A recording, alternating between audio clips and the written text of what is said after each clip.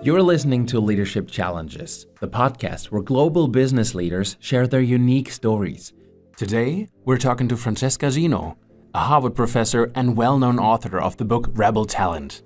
But now, without further ado, our hosts, headhunter Anke Janssen and business leader Domenico Traverso.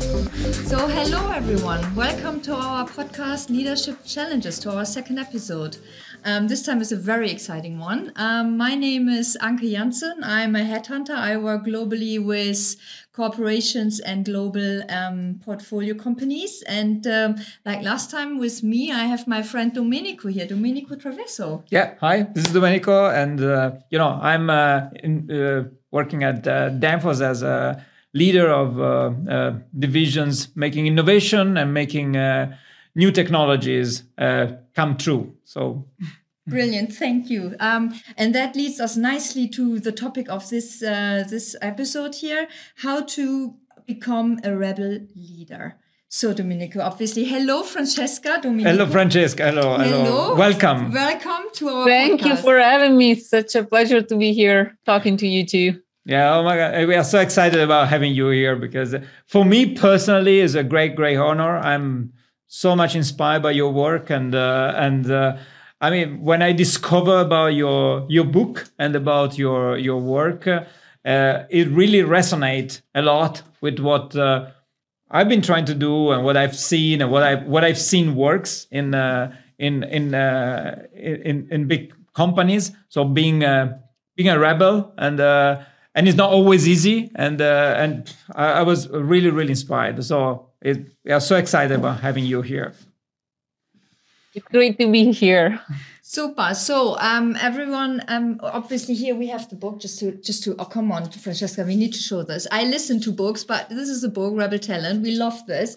Now, a few questions is, how to become a rebel leader. We learned a little bit what it means to be a rebel talent, but tell us a little bit about, again, just for everyone, what is a rebel talent? Great question. I wrote the book partly to change our thinking around who these rebels are, because most of us generally, when we think about rebels, we think about that colleague at work who tends to be a troublemaker, people who break the rules just for the sake of breaking rules. Sometimes we call them jerks or show-offs, so terms that are not that positive. And what I wanted to suggest and provide lots of examples of is of rebels who tend to be constructive. Rebels who are people who bring about positive change in their organizations. And these are people who do not break the rules just for the sake of breaking rules, but break still rules when the rules hold them and others back.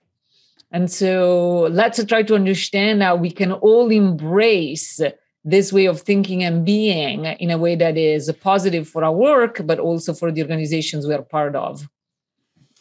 Brilliant. I was just thinking, because when reading your book, I was absolutely amazed. I even did the little test just to let you know.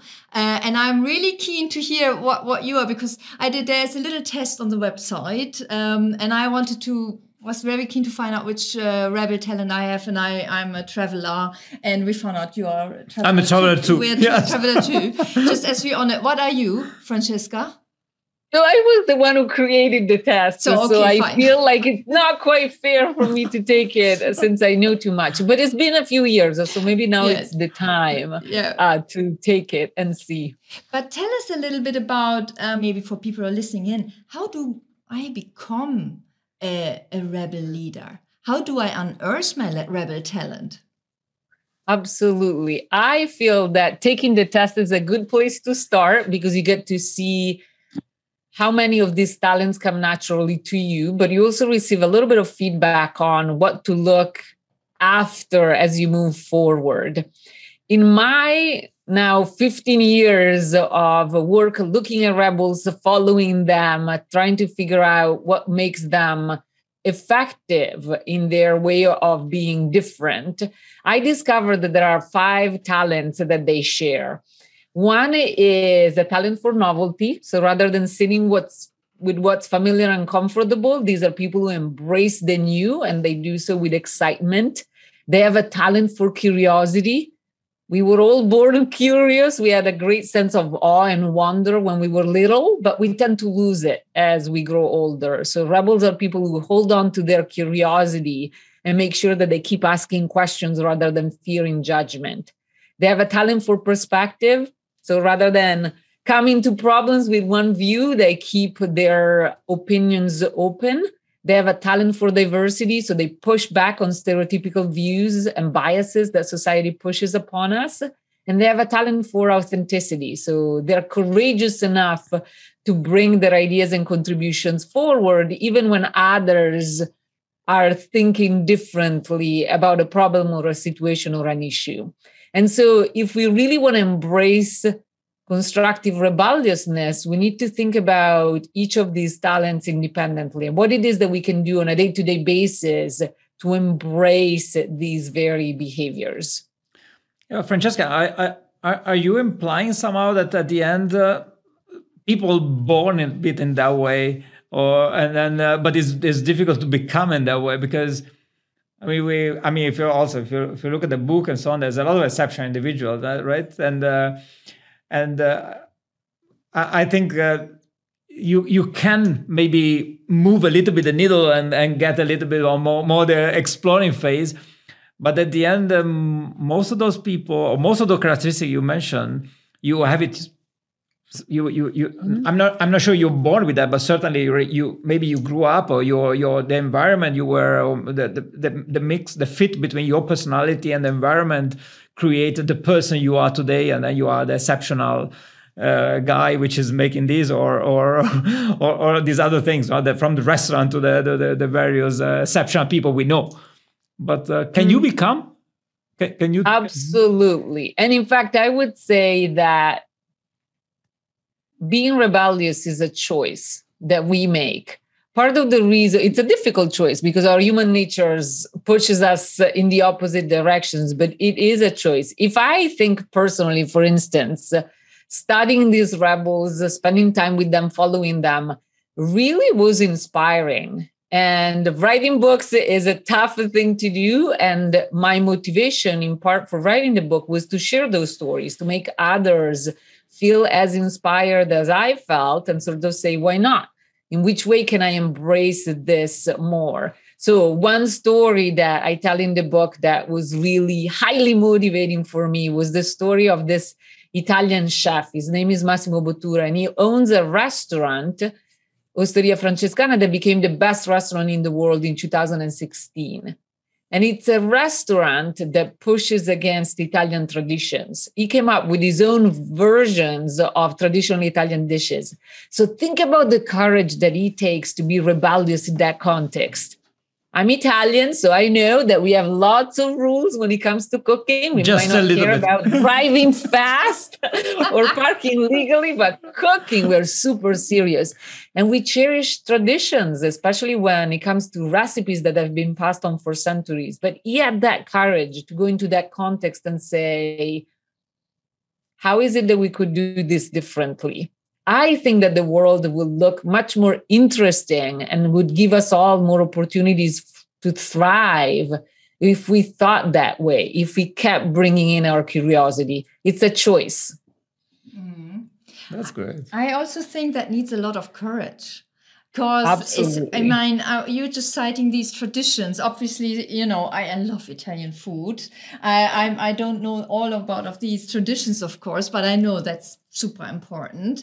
But how do people step up? How does this happen, right? I think maybe I can translate for Francesca. I think she's trying to grab from you some information on how can she find those rebel talent, because she wants to hire those exceptional individuals, and so this is a purely personal interest. That's right. I was very much focused on the curiosity dimension. Is a really turbocharger behind these rebels. And I think you can tell. So, for example, in an interview, you could ask the person, what industries have you been following? And is this a person who only follows the very organization they want a job in, or they have a broader set of interests? And so very naturally, they go into that direction, or just give them a problem that is on your mind or that you're facing at work, and see how they reason through it. Are they considering all sorts of possibilities? Are they asking the could type questions versus the should type questions? So those are good insights to try to get to curiosity. And I know that this example of this chef might seem very different from the type of corporations that often we work in.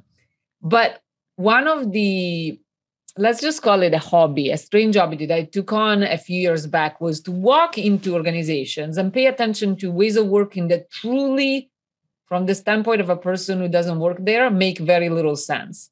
And then when you ask the question, why is it that you do things this way? Always the same answer. We've always done it that way. Yeah. And so why is that? So I think we get comfortable. We take ways of working and processes for granted, but having that curiosity of saying, but what if? Or how could we? I think that that is very refreshing. And again, we can all have that moment where we ask that questions and look at the situation in a different way. That's really great. Yeah, that's the part that was inspired me the most, really, about your work, and because as I say, really was resonating a lot in also in my experience of trying to. I mean, before I read the book, so that's why the whole point come up and say, really, we were trying to break the rule and trying really to, we work in a large corporate environment, and I think. I've been really lucky and blessed in a way that my company actually is a large industrial company and with solid processes and of course a large structure. We have more than 4,000 employees and so on. But still, we're encouraging, or they were supporting. Let's say at the beginning tolerating, but then supporting, accepting that we were breaking rules in a controlled environment, so by advising or saying this is going to happen, but we managed really to create the topic of last episode was the self-managed organization, which in a large corporation is very difficult because you're going to break every possible HR rules and process ever because there's no span of control. There's no there's a flat organization. There's no job titles. There's no, predefined roles. It's very difficult to fit it into, salary process, everything, rating, performance reviews. It's very, very complicated. And absolutely. And many other things where you have those companies where you have very solid processes, and those processes are what they make the company strong as it is today. But if you keep forever, and if you don't change, you don't adapt, you don't transform, this basically you have a curve, and then it's over, right? So then it's finished. Then it's flattering because that moment has passed, and the company doesn't transform anymore. So for me, it was really inspiring and resonating. All this research you're doing, it fit very well, not with, I don't say with what we have done, but what we have been trying to do, what we've been trying really to, the direction we have been trying to take in the last year. So it's really, really, really very interesting. Yeah, that was a super I love story. to hear that because I think more workplaces and more individuals, really all of us, would benefit from this type of mindset, this idea of approaching work and life really by asking, but what if, or why, a little bit more often. Yeah, I think the challenge in a status quo, it has to be, for us, it was one of the main priorities at the end in everything we do is say, really, anyway, let's challenge what we do is don't assume that everything we do is fine, because everything we do is fine. It was designed 7 years ago, which in the current reality may not be relevant anymore. When it was designed, it was not stupid. It was good, but it was 7 years ago. And there are things that are designed 15 years ago, 20 years ago, and are not relevant anymore. In this current world, that doesn't make sense. And I am thinking that the pandemic provided a lot of opportunities for rethinking in that way. There are companies and leaders I admire that have used the time to say, okay, obviously we didn't want this to happen, But now that we find ourselves in these moments, let's reflect on ways of working that maybe needed change. And where's the opportunity? We're learning new things in the way we operate or connect with one another. Let's maybe design whatever it is that comes next in a way that makes the best of the learning. So that's where curiosity can be truly helpful and bring change about that is a positive one. Yeah, super. Yes. And what is next for you, Francesca? So now we have this. I think this is super cool, and we also like you made a website, and there's so much material, so inspiring material. But what is next now? Two things are next. One is to do as much as I can to make sure that these ideas travel far. Again, engaging in the research was really wonderful and joyful, but it was hard to write the book, and it was hard to think hard about how to put ideas on paper. And I'm the happiest when these ideas are helpful to people out there, no matter in which organizations they sit in or operate in. So I started 22 with even stronger eagerness to bring these ideas to as many people as possible. So there is that. And then the second part is I'm working on another book. And so a lot of my attention is going to be in finding good stories that I can share or refining ideas such that when I have that opportunity for readers to grab the book, I really create that moment of wanting to change or wanting to do things differently. It's such a great opportunity. Yeah, absolutely. I have a very different question, which just came to my mind as you were asking about next. And obviously, we are not asking what kind of book you're writing on now. I'm absolutely appreciating that. But I have a question, Francesca. This Rebel Talent book and all the research, I mean, it's fascinating to read because you put all, the stories and the life examples around it. So it really sticks, with me also emotionally. But how did it came about that you started to engage in this specific topic? The big motivation comes from two places. One is my past.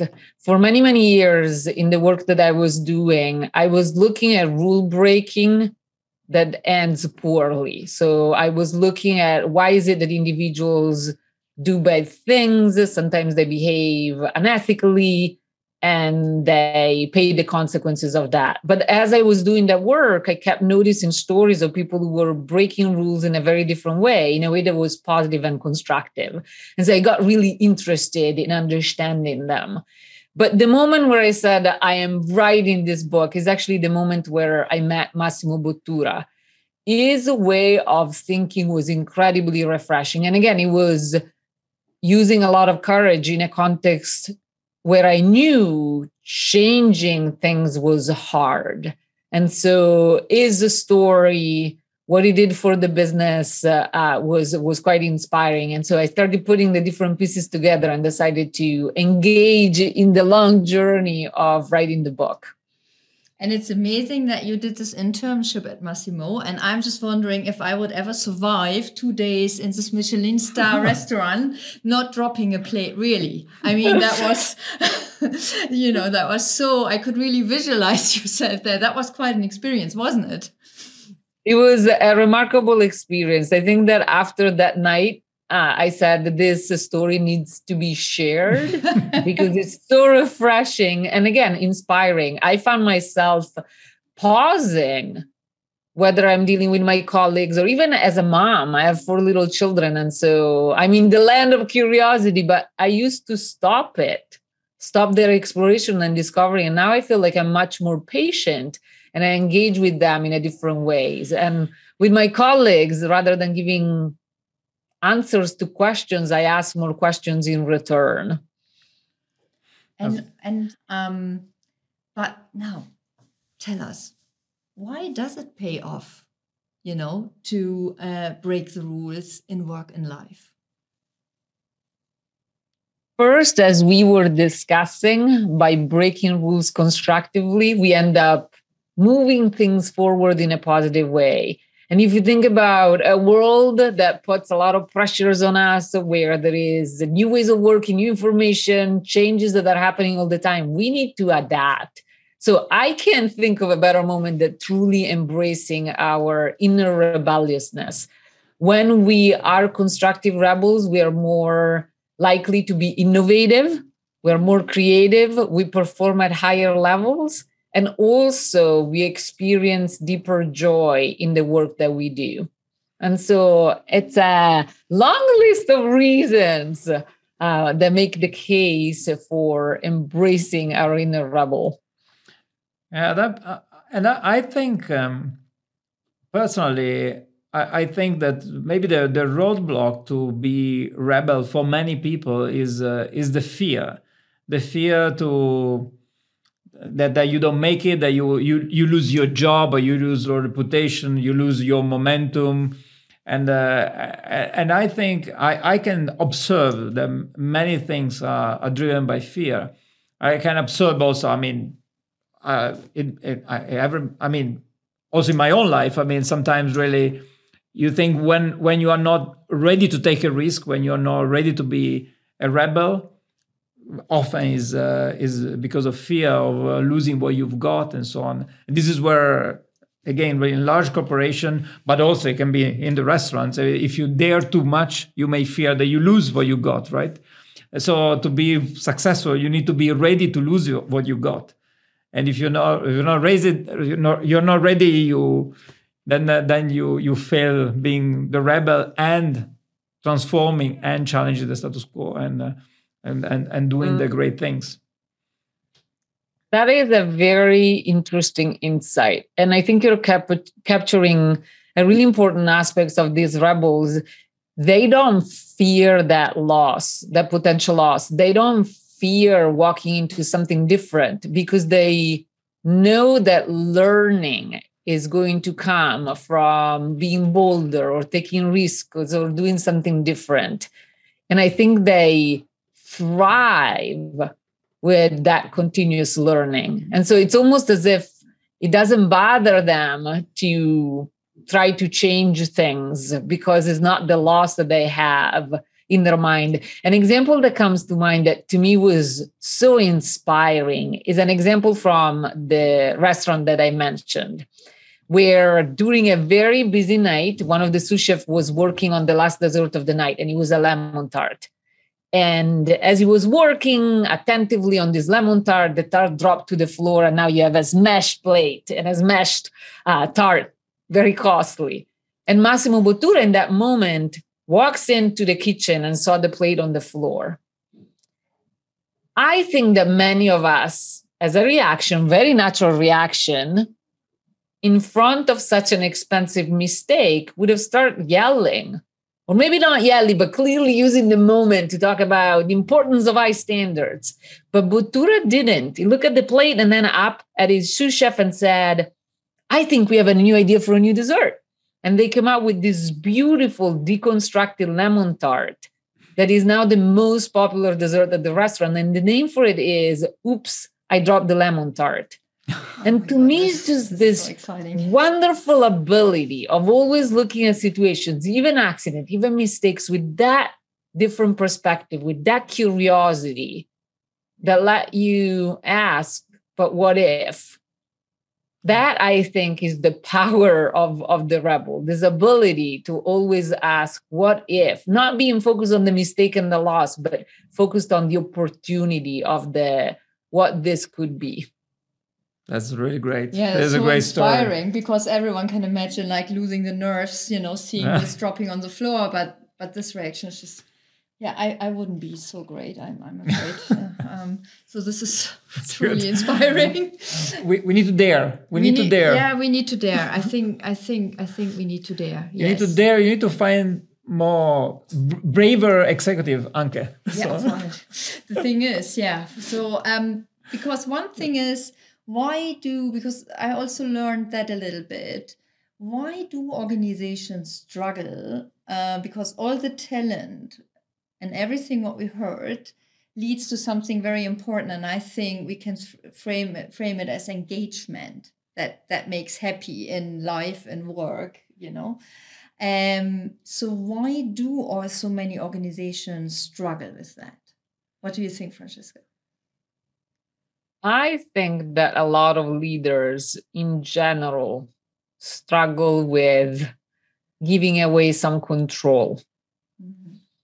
Yeah.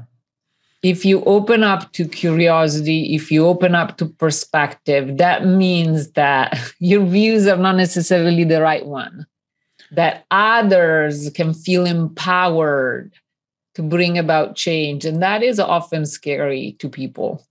And so thinking about what it is, are you controlling something that you could give up, is a healthy question to be asking of leaders of all type. I remember the story of a leader who, again, was quite inspiring in a context that is very constrained. So this is a leader in the military. So heavily regulated environment, highly bureaucratic, highly hierarchical. And he came in, looked at his squadron and said, look, if we want to be ready for combat, that is our mission, we need to do things differently. We need to be more innovative. And he truly empowered his squadron to do just that. He defined the constraints. So he asked everybody to go and study regulations because every innovative ideas had to be within those constraints. But if you look at the number of innovations that came out of the group in the last few years, it's pretty remarkable. And that was one person coming in and just inspiring his people to do things differently, but also giving them the freedom, making them feel empowered, giving them the control that they needed, the ownership that they needed to move things forward.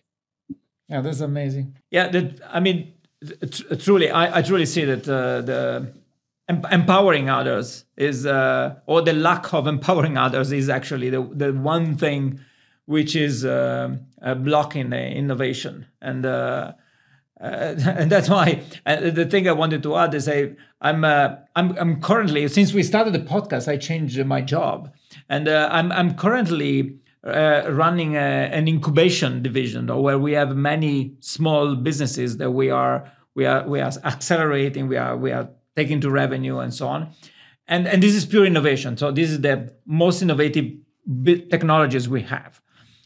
And you can see really that to make the innovation spark, you need to be ready to make a step back and to leave the companies and the business develop and so on. Because as more you stay closer, as more you press it, is really, really visible as more they slow down. If you want to accelerate, you need to leave space and then accelerate.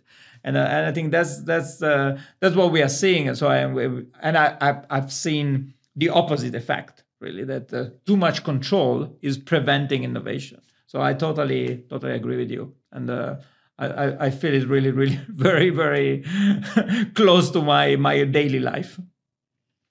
Wonderful. Yeah. Perfect. But good. This was really, really a great talk. You. And super honored to have Francesca Gino here with us today. Really, this is 100%. Thank you so much, Francesca. Yeah. That was lovely, and thank you for all your insights.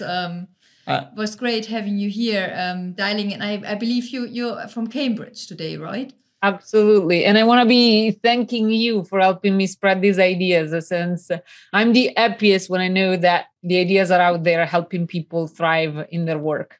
We are strong advocate of rebel talent. Yes. Let's go for it. Let's go for it. 150%. Thank you so much. And then hope to see you again soon. This was another episode of Leadership Challenges. And on the next episode, we will meet a true rebel leader. Mina Tsiliki is an executive at Iveco. After working for global players like Shell and Kennedy Fitch, she will share her unique story of someone coming from Syria who conquered the world.